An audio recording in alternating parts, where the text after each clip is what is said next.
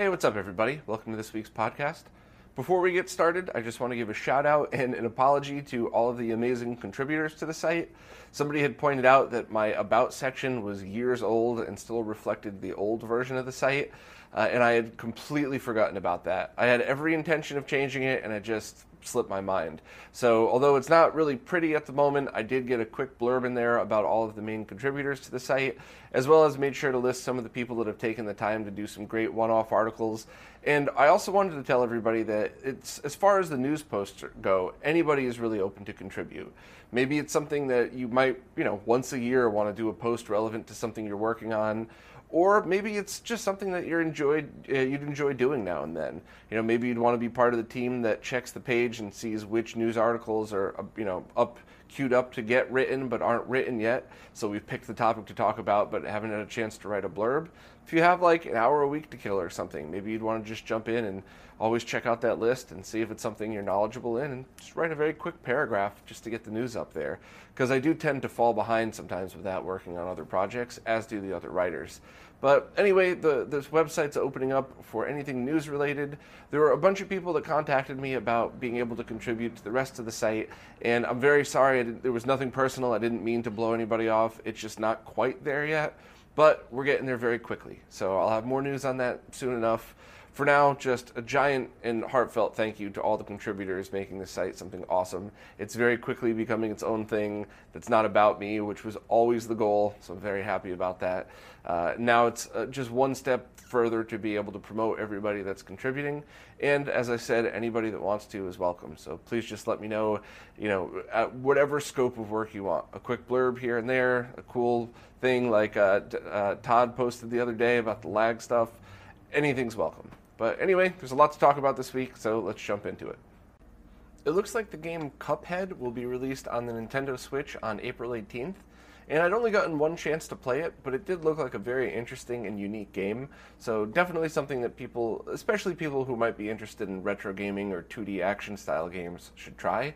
And it also looks like they're trying to integrate Xbox Live support, even though it's the Switch version. So all of it seems to be pretty interesting and something that I'd like to see how it all pans out. But I would definitely like to give the game another try, because while I only had a few minutes with it at first, it seemed pretty interesting, and I think it was a little hard too. So let me give it another try. Developer Alan Sterenberg has gone back to all of the older Mr. Arcade cores and taken all of the updates that have been applied to some of the other cores, such as scalar updates and some accuracy bumps for some of the individual chips, and has gone back and worked on all of those original arcade cores. So things like Asteroids and Super Breakout are now updated and a little bit more accurate with the better scalars built in. So this is a really giant undertaking for anybody working on any of these cores, so it's just really awesome to see people chipping in and getting it done. And although I haven't had much time to use my Mister, I absolutely, every time I turn it on, it's either a really interesting or really enjoyable experience. So I'm looking forward to playing some of the other arcade cores that were added, as well as seeing the additions to the older ones. I'd like to welcome Genovi, who just posted his first contribution to the site, which is appropriately about an unreleased game. The game Supreme GT for the original PlayStation was recently found, and he did a write-up about it. And he does like to concentrate on maybe some of the less common unreleased games that need more documentation, which I love, because some of the games that he's found I'd never heard of before, and while some of them are terrible, it's still a pretty awesome window into what could have been and the things that surrounded it. So for anybody interested, please check out his post. It's pretty awesome. And obviously, if you're into weird, unreleased games, especially racing, then give this one a try. I recently just added a detailed guide on how to RGB bypass the Neo Geo AES to its own DAC. So essentially, the AES consoles have their own digital to analog converter that's pretty similar to what's on most of the MVS revisions. But it also has a Sony CXA encoder that takes it and breaks it out to composite and potentially S-video and RGB. A lot of revisions have issues related to that and the circuitry around it, and especially the Neo Geo version 3-6. So this guide is something that's it's not new, and I certainly didn't invent it. It was all, at least mine was based off of all of Pete from M-Monkey's work, and The only different approach that I took to it was that, of course, I bothered all of my electrical engineering friends to verify all this stuff with me. I tested everything on a scope, took as good of pictures as I could, and posted examples. So it's essentially everything that RetroRGB guides already or always were. It's really piggybacking off of somebody else's original work and just digging in a little bit more detailed, which I genuinely mean as a compliment, by the way. I certainly don't mean that as a dig to Pete or anybody that did any of this work beforehand. But skipping to the end, all you have to do is remove a couple of components and then solder 3 resistors in its place. It really is that easy. It's going to be slightly different components based on whichever revision you have. And at the moment, I've only tested this on the 3.6, but I've had friends say that they've tested on pretty much every revision. But it's just the RGB caps and resistors that need to be removed. So you could just trace that back from the multi-out if yours doesn't look like this. And then you find these locations, which should be the same on many revisions, where it's just matching up the RGB lines from the original DAC and putting them directly onto the multi-out using some resistors. So you lose composite video out when you do it this way, but in all honesty, at least on the 3.6 editions, it is absolutely worth doing. Of course, when I posted this, there were immediately a few people that said my AES looks fine. And the two comments I have towards that is, first of all, if it is fine, then if you think it's fine for you, don't touch it. You have a perfectly good, expensive console, everything's fine. But if you said it's fine just because you didn't want to deal with another mod, maybe take another look at it, because even some of the earlier revisions can be improved. And a lot of old consoles can have their outputs improved simply by moving the video signals off of the board, which, not to get too technical here, but it's just, these things were designed to be good. They weren't designed for perfectionists who's going to blow up a 240p signal onto a 4K TV. So, I'm certainly not saying that they were designed, well, some were designed badly. Most of these consoles weren't. It's just a matter of, now that we're able to blow these things up and see the details so greatly, usually taking a few steps to do simple stuff like this could improve the signal. And if you've done this mod on different revision AESs, please post and let me know. Just write down in the comments is probably good enough for now. I've been told that it seems to work on all of them, but I'd like some more verification, or pictures if you have them. And also for people that do the mod, I did find a specific way that I recommend that you do the C-Sync, because while you don't need to do it, it does clean up the signal a little bit better and sets the voltage at something that's a little bit more compatible. For the record, none of the tests that I did, there is no wrong way to do it. It's not like if you've done the mod before or if you've had it done, there's no chance of it blowing out your equipment. It's not, it's not anything like that. It's just doing it with the values that I recommended in the guide of the resistors and the method of the capacitor, and the C-Sync line will get you the best voltage and the best tweaks of everything. I'm trying to not nerd out, but also not sound like an idiot at the same time. It's the most tweaked you can get it, verified by an oscilloscope, captures that were blown up to 4K, and all of my super genius nerd friends who put up with me asking them a million questions about this stuff over and over. So other than that, just check it out. There's, of course, always the thing of C-Sync versus composite sync on Neo Geos, because some have it connected, but if you're removing composite video like in this, it doesn't matter at all, and it should work on every cable. So give it a try, let me know what you think. And if nothing else, even if you just like an amusing 1-minute video, check out the before and after video that I did that shows the original 3.6's output versus what it looks like now. And there's no messing with that video at all. That was just simply 2 captures that were stuck next to each other in Premiere. There wasn't any trickery. That's really how big of a difference it looked. So anybody with a Neo Geo, give it a shot. Megacat Studios just announced a brand new Sega Genesis game called Lethal Wedding. And according to the developers, Lethal Wedding is an upcoming shooter for the Sega Genesis. It's the big day, but the groom has disappeared. The bride-to-be and her mother-in-law must put aside their differences as they uncover a drug ring masquerading as a circus and battle to save the man they both love. So they're calling it a top-down RPG shooter, and it looks both visually impressive and hilarious both at the same time. So count me in whenever this one's released. Not much more info on it yet, but if there is, I'll definitely keep everybody in the loop. There's a new device called the CPS2 Companion that uses an Arduino board to either dump or flash CPS2 EEPROMs. So if you have a CPS2 arcade platform, this would allow you to dump the ROM and save it, or update it with a different version. It's an open source project, and it looks like something that's pretty cool. So I'd probably like to look more into this just to see what else I could do with it. I already have a multi, but who knows, this might be fun. And also, I'm not saying the name of the person who released this because I'm terrified how bad I might butcher it. So if somebody wants to give me a lesson on that later, I'd be much appreciated. The company Polymega has just released a few announcements about their upcoming console. I'd like to just kind of list out the announcements, just the facts, then tell a little bit about the history of the company, and then my perspective on what's going on. And, please stick around if you're even slightly interested in this console, because I think my perspective might surprise you, and it is good to know the whole situation about this company, even if you're a fan and you plan on buying one. But start with their announcements. They claim that the Polymega hardware is now completely finished, that its CPU has been upgraded to an Intel Coffee Lake S-Series processor. They claim that the processor could be upgraded in the future by authorized service only. You could now add up to a terabyte of some pretty fast SSD memory, as well as the SD card support that it claimed before. They say there's a high percentage of game compatibility using their HLE BIOS, so they're, especially with Sega Saturn, they seem to have been showing off a lot.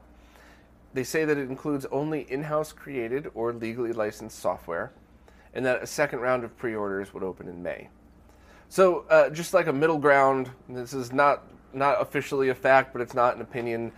In my past life, I did work for a company that did medical-grade computers, and one of our partners had the brilliant idea of having replaceable processors as well. And a large team of people from a big company that are all very smart and well-accomplished tried this with quite a big budget, and at the end of the day decided it's not good for anybody. It's not good for the customer. It's not good for them. It's just, it would be better to work on different updates of different products rather than try to update just the CPU. So that's not a dig. It's not a compliment. It's just, that's the one thing they announced that I would certainly take with a grain of salt, because depending on how their hardware is created and how the different pieces go together, that might not be technically feasible. So just adding that there. But on to the history of the company, which I'll keep brief.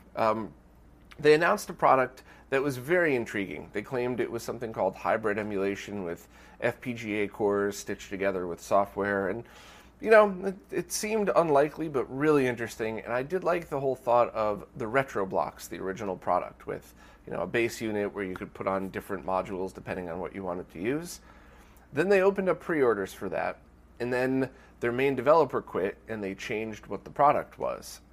And that's when kind of the most of the drama started, and that people, not everybody, but some people who had pre-ordered said, this is not what I pre-ordered, I want my money back. And I believe they said no to all of those people.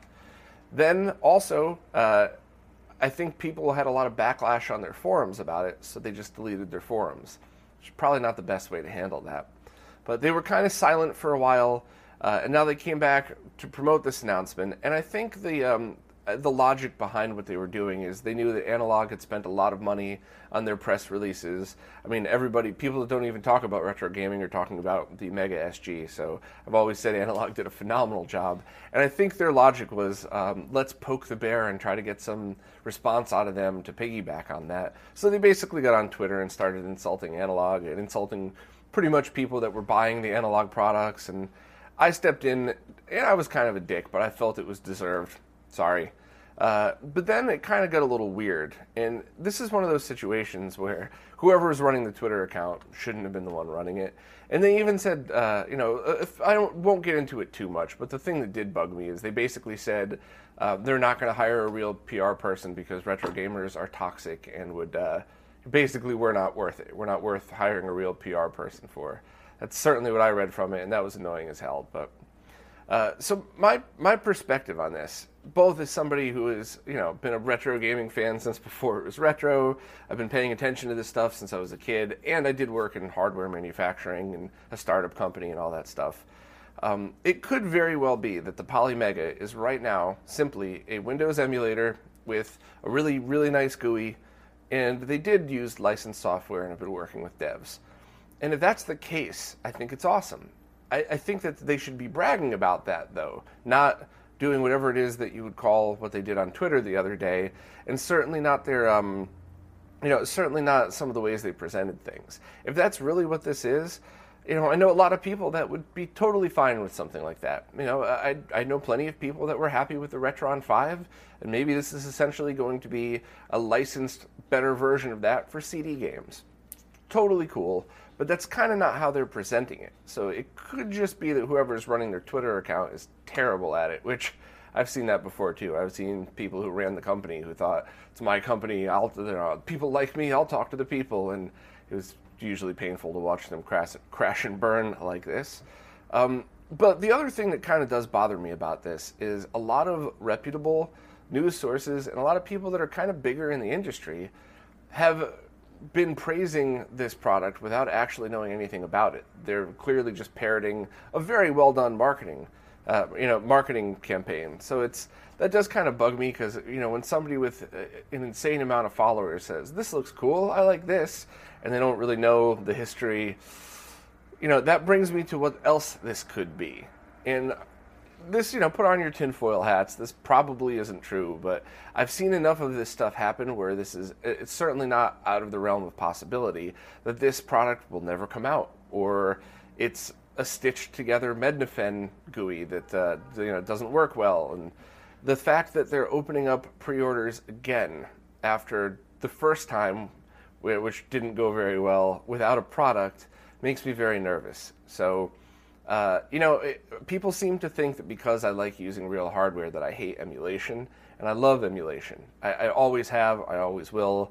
And in my life, emulation has a time and a place, which probably is different than other people's. That's totally cool, totally understand all of that.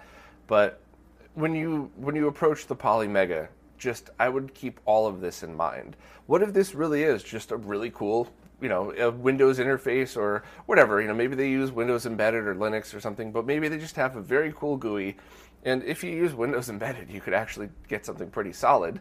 And it just launches emulators that they licensed, that they made sure to not screw over the developers like Hyperkin did in the past. Sorry to bring that up again. Maybe this is just a cool emulator, and they're just terrible at marketing it. Or maybe this is something that you should watch out for. And I know this is a harsh thing to say because there's people that work for this company, people are trying to make their living doing this, but I would be very scared to jump on that second round of pre-orders based on what I've seen. I wish that some of those bigger people with all the followers would have thought a little bit more before praising it so quickly. I think they showed things like a Saturn demo that apparently looked really cool, but there's just a lot of other stuff involved in this that makes me scared if people will get a product, if it's the product they were promised, if how long the company is going to last so that you can get all these wonderful upgrades. So I would just be cautious, and if you're involved with the company at all, talk to whoever's running their Twitter account, because it's really a lesson in what not to do. And in fact, the only person in the retro gaming scene I've seen that did equally as bad a job as Pico Interactive. Maybe they're the same company. Ooh, put on two tinfoil hats. But seriously, I really think this could be awesome. I liked the original idea better. It still has potential to be great. I would just be cautious because $300 is a lot of money. And I think we've all been at places in our life where, losing $300 would stink, but it's not the end of the world. And I've also recently, for anybody that's been watching the podcast, have been in a place where losing $300 would have really been devastating for that short period of time. So really just think about it before you pre-order this one. Hopefully they'll let some people who are more familiar with hardware demo this thing and give a real objective, I'm going to step back and talk about this for what it is kind of review, but they haven't done that yet. So we'll see how this thing all turns out. Just be safe and try not to lose your money. And on a much lighter note, the retro gaming anime series High Score Girl just had 3 new episodes added to this current season on Netflix. And I remember when Ray first wrote about this, I was pretty intrigued, but never got a chance to sit and watch it. And the other day I was sitting down to mod Cousin Scott's AES. I was going to do a full recap and everything and thought it's a perfect time to throw this on in front of me because I could just sort of pay attention to both. And at first I wasn't really getting into it, but some of the hardcore gaming, fighting game references really sucked me in, and I started to really like it. So, it might not be something that everybody likes, but if you're into old fighting games, I would definitely give it a watch just because I still just don't understand why Ono doesn't talk. And that's not really a spoiler. Maybe the answer to that is a spoiler, by the way. But maybe it's that I was concentrating on something else during the part that they explained that or something like that. But I don't know. Somebody want to let me know that, as long as it's not a spoiler or something like that. But I would give it a try. It seems like a pretty neat thing, pretty neat show, and something that, without a doubt, if you're a Street Fighter fan, you'd probably love it. A new Sega Genesis game called Project Genesis was just announced, and footage of it was shown running on real hardware. It looks like a pretty neat side-scrolling adventure game, the perfect style 16-bit game that you would want.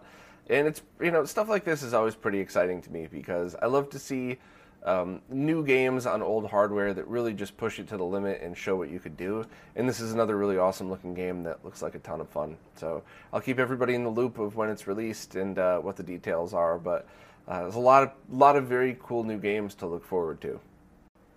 The Android Sega Saturn emulator Yaba Sanshiro just received a new update. The update is able to run many games at full speed on the NVIDIA Shield TV and some other devices. And I guess in this update, the in-game controller configuration was updated, and the game Ryglord Saga 2 is now playable. I've never played that one, but I guess if you were waiting on that one, definitely jump on it. But we just talked about emulation before, and stuff like this just is awesome. I mean, to be able to, even if it's just casually while you're killing time in line somewhere, being able to play a Saturn game on your phone is really awesome. So glad to see that there's still so much support for all these very cool emulators. The Sega Genesis port of the game Cave Story was just updated to version 0.5.2, and it's looking and playing great. I've been following this project for years now, and it's very awesome to see a game that, when I originally played it on the Wii, I just thought, man, this really should have been on one of those older consoles that it kind of looks like it was meant to be on. And seeing it on the Genesis is just absolutely killer. I love the way the music sounds through the Genesis sound chips. I've been switching back and forth and playing it with the Genesis 3 with the triple bypass and my Genesis 1 with the triple bypass. So they're all going to have the best analog video and audio out that you could possibly get from it. And of course, I've been trying to play on my CRT just because I really want to experience this the way it should. But it's pretty exciting, and I think that it's mostly finished to the point where the game is beatable. I don't think there's any major game-breaking bugs left in it. And if there are, I ran into one little thing, but it kind of ended up just being fine. And I don't even know if it was a bug. Maybe I just did something in the wrong order. But I'm only about an hour and a half into it, and I really hope I find some more time to play it. And maybe I'll use this to test out my Mega SG and see how that works between the different monitors that I play it on. And if anybody would like to see the first couple minutes of it, check out the video that I posted. It's running on real hardware, upscaled to 4K using the methods that I've been using lately. And I think it looks and sounds great. So if you're a fan of the game, or if you've never played it before, I kind of think now's the time to play it. Another new contribution this week from Sayajin. Welcome for your first post.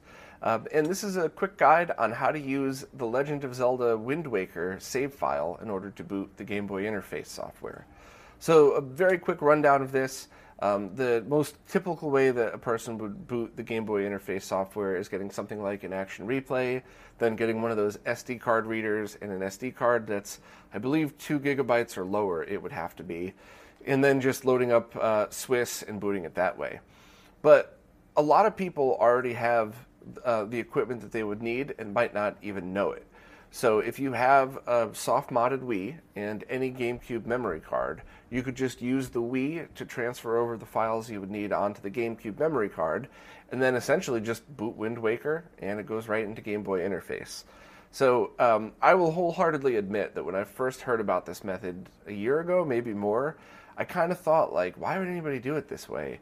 And it honestly really wasn't until Sayajin's post that I read through and I realized if I didn't have an Action Replay and I didn't have a memory card or didn't want to drop the $40-ish that all that stuff would have cost, if I already had all these things, why would I wouldn't even need to. You could just spend a few minutes to make your own. So really appreciate the guide.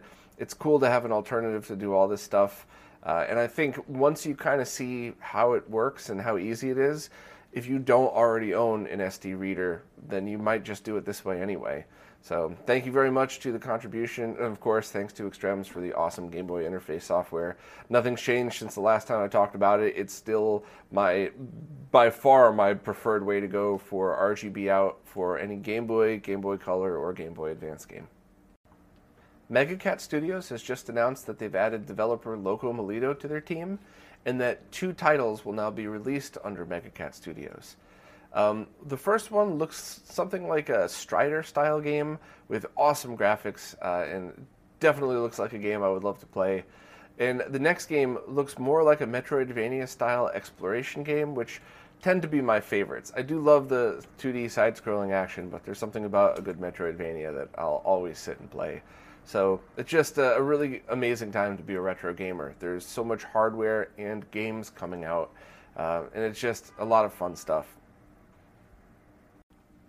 HD Retrovision has just publicly posted shots of some of the features of their long ago announced HDMizer. Essentially a box that you could plug their cables into, that you could get HDMI output. Some of the stuff that they added, though, is pretty awesome, and really only things I'd been able to see in emulators before, not ever on real hardware. But it's things like taking the composite video dithering and applying an algorithm that allows it to be not transparent, but look a little bit more like it would using composite video. So one of the examples people always say of why you should use composite video instead of RGB is that, you know, things like the waterfall effect look correct. And HD Retrovision came up with this algorithm that, when applied, everything stays mostly as sharp as a normal RGB output would be, but you still get the correct transparency effects.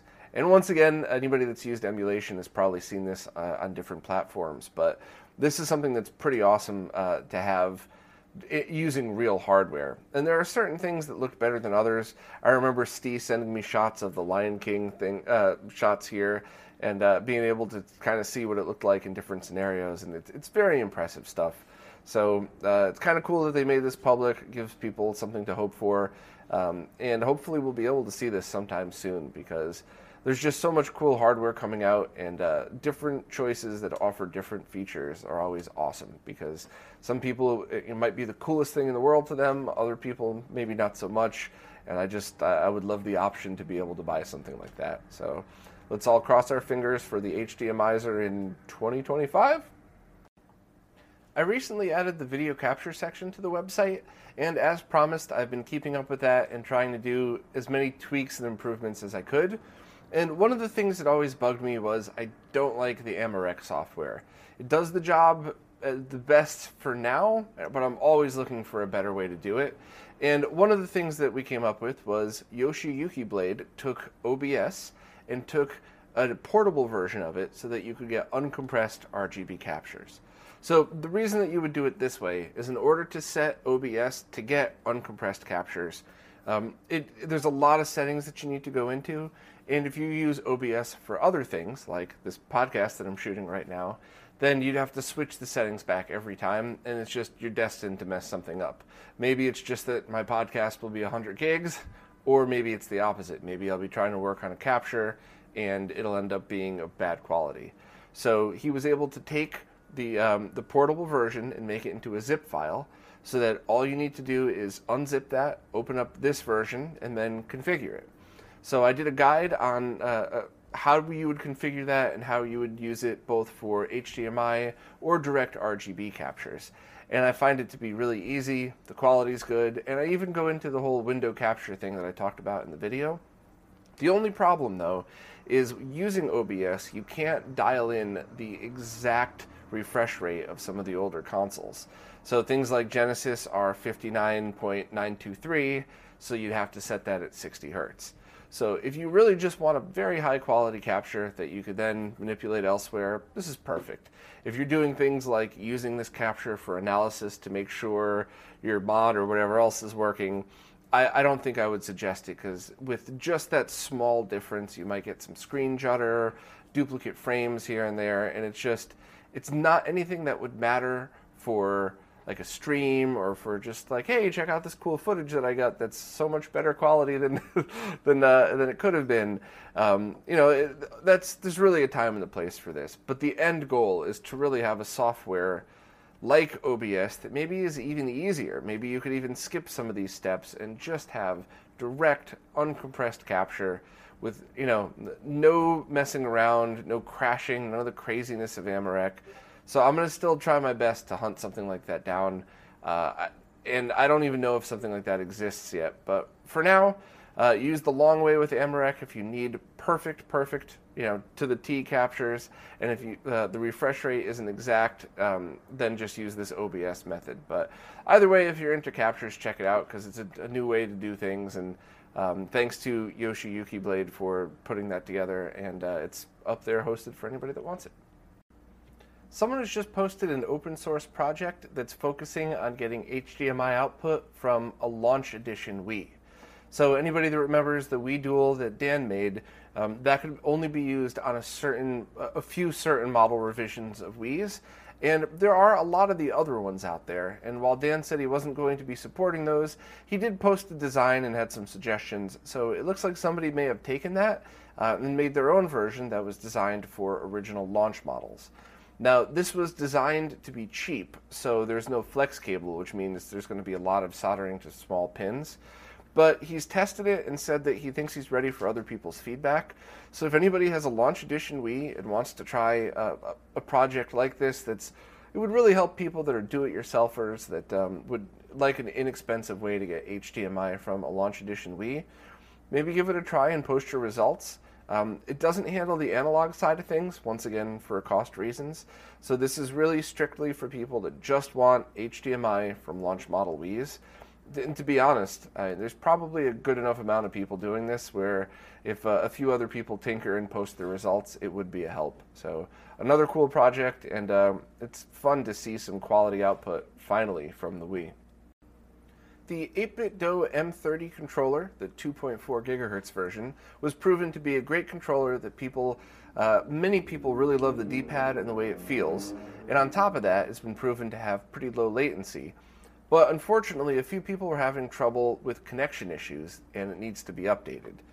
And the only downside is with the Bluetooth editions, it's pretty easy. You just plug it in with a USB cable. So with this version, you need to open it up, and you need to actually disassemble it in order to get to the USB port. So it's not as bad as some mods, and it's certainly not as much of a pain as like JTAG flashing, but it does require you to disassemble it.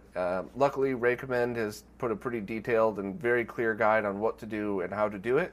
It's one of these things where even if you're not having connection issues, if you get around to it and you have the time, I would recommend just doing it.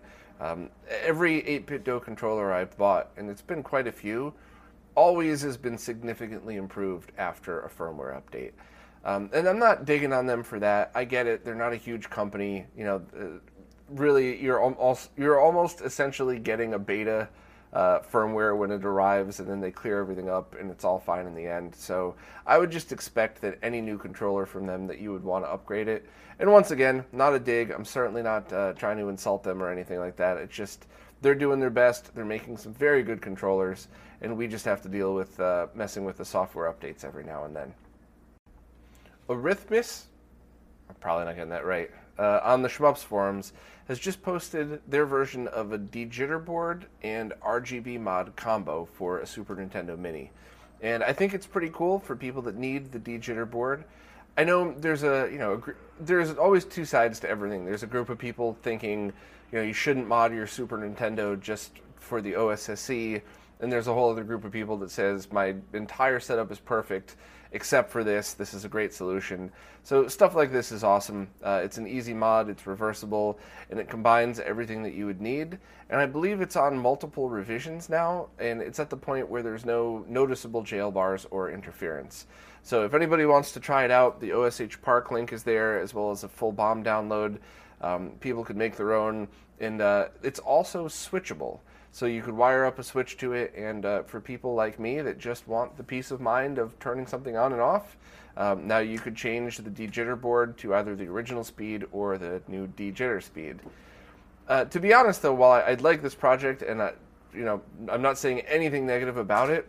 This just reminds me of what else ideas that I've heard talk about on the Super CIC. So I would really like to see stuff like this, the Super CIC, the digital audio mod, all be integrated into one board that solders onto the bottom pins of the cartridge adapter. And funny, where the placement for a lot of this stuff is, at least on the Mini, you might not even need wires for a lot of it. You could just have the holes on this new board placed over vias, slide some pins in, and then just solder on the top. And you can get a lot of the pins. You can get all of the RGB mod. You can get 5 of the pins of the digital audio mod, and quite a few other things tapped right from that cartridge adapter. And on top of that, you could even have the THS7374 right there next to where the RGB comes from the chip. And we're definitely splitting hairs here, but if you have the ability to do everything like this, putting the video amp right at the source of the signal, it's always better practice. Whether it ends up in a better signal or not, who knows, but it's just, seeing stuff like this is awesome. I would like to try one out myself. I would definitely like to test it on my SNES Mini, but I do see the potential for so many other things. And all of these are open source projects. So if anybody's, I was going to say if anybody's bored, but it's the opposite. If anybody's got the drive to make a very cool SNES project that encompasses all of this stuff into one board, so just one board on the bottom, another breakout board on the mini DIN, or on the multi-out, so that you could just run RGBS over to it, rather than, because I never liked soldering directly to the pins. It's always so much nicer with breakout pads. So anybody who wants to try anything like that, I would say definitely give it a shot. There's people out there that if it works, that would help make them and make them available to people. And I just think, while it's nothing that you can't already accomplish, having one board to rule them all for a SNES Mini sounds pretty cool. So anybody interested, all of these things, the Super CIC, this D-Jitter combo board, Boardies video board, are all available to download. So maybe give that a try and see if we can come up with one thing, just one awesome solution to all of these issues. So here's a story that brings back a ton of memories. The source code to one of the original and kind of famous Nintendo emulators called Nesticle was just released. And yes, Nesticle is a play on testicle. I think one of the icons revolves or something like that. And that was one of the emulators back in 1997 that everybody I knew, that was their go-to NES emulator. There were a couple of features, like some of the emulators from Murat Faisalin, who I interviewed last year, but this was the go-to. And maybe it was because we were kids and they were balls. I don't know. I'm not going to pretend that it's not, but I remember this, and stuff like this, the beginning of the emulation scene, was what created my first website called the Emulatorium. Yeah, I've always been terrible at coming up with names and stuff. RetroRGB is the best thing I've ever done for naming, but my first website was all about the everything going on in the emulation scene, because it was so new and exciting and awesome. And I loved this emulator, and I never really understood what happened to it until now, looking back. I guess somebody had hacked into one of the main creator's computers and stolen the code and released it. And the creator got so pissed that they just quit, left the scene, and that was it. And that's a pretty awful story. And, I hate to hear things like that happen, and I certainly wouldn't be happy talking about that code now being found, but it's been over 20 years, and that's a pretty awesome piece of history. Anybody that's around my age that grew up around that stuff has definitely used it. It's still a go-to if you want to try to emulate NES on a 486 computer. Not sure why you'd want to do that other than just for fun, but it's a pretty go-to thing. And Forest of Illusion is the group now that released it, and they put it up on, I believe, archive.org.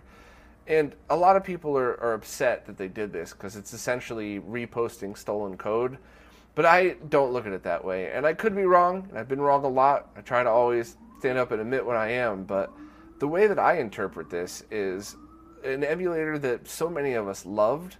And if that wasn't posted on archive.org, who knows? The source code might have disappeared for years. Maybe that matters, maybe that doesn't. I would love to see this kind of funny, kind of silly, but really well-working emulator be remembered. And if that means that something that got stolen 20 years ago is now put up on archive.org, I'm totally okay with it. It's not like there was going to be a way to sell this or anything. And I'd also love to hear from the original developer and about their perspective on things. Motherboard did an article about it, but I don't think anybody still interviewed the original developer. So I haven't had too much time to research any of this. It was just a story that I really wanted to post, and I made the post quick, and I'm rambling here about it just because it is a pretty cool part of my childhood that I wanted to share and talk about. But let's all let's all pour one out for the Nesticle emulator, the memories we may or may not have had, and just the fact that it's so funny that somebody made an emulator based on balls. The Wall Street Journal has once again claimed that Nintendo will release a new Switch this year, and now they're claiming that there's going to be two. And if this is correct, and remember, this is just a rumor and speculation, I just thought it was mentioning it because if this is true, that could mean 3 tiers of Switch. A lower cost one that supposedly will have any kind of vibration removed just to save cost. That'll kind of be a replacement for the 3DS. So something that maybe, let's hope, around the $150 mark. That's just a cheaper, more portable focused version of it. I believe they're going to continue to make the current Switch as is, which would fit nicely in the middle. Maybe they could get a price drop on that or something. And then there's also rumors of a more powerful version. And the quote was aimed at serious gamers, which I don't know if that was a dig at Nintendo or anything, but my interpretation of that would be that maybe it's something that could output 4K, and maybe it's console only, which would be kind of makes sense because removing the screen would remove a lot of cost, but adding a higher powered CPU and GPU to get 4K output would add, so maybe that could land in like the $350 range. So then you have 3 tiers, 3 completely different use cases. That would make sense. So all of this is speculation.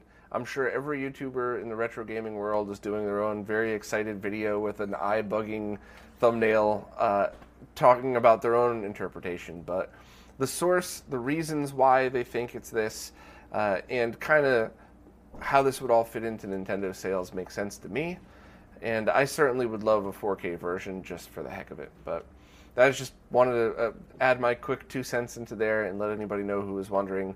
The Wall Street Journal is not always right about this stuff, but they claim that their source is from a place that they got a prototype of it because they're a parts supplier. So kind of makes sense. But anyway, it's pretty interesting, and I'd certainly purchase a 4K version of this if it was available. Well, that's it for this week. Thanks so much for everybody who watches and listens, and of course to all of our supporters that help this channel. It doesn't matter where you come from, YouTube, Subscribestar, Bitbacker, Patreon, it's all very, very appreciated, and you're really helping to make a difference, both keeping these news articles coming and all of the behind-the-scenes work that's been going on. There's some very new products coming out this year that I'm very proud and happy that I get to help, even just a little bit. So thank you so much for your support. It's all very appreciated, and I'll see you next week.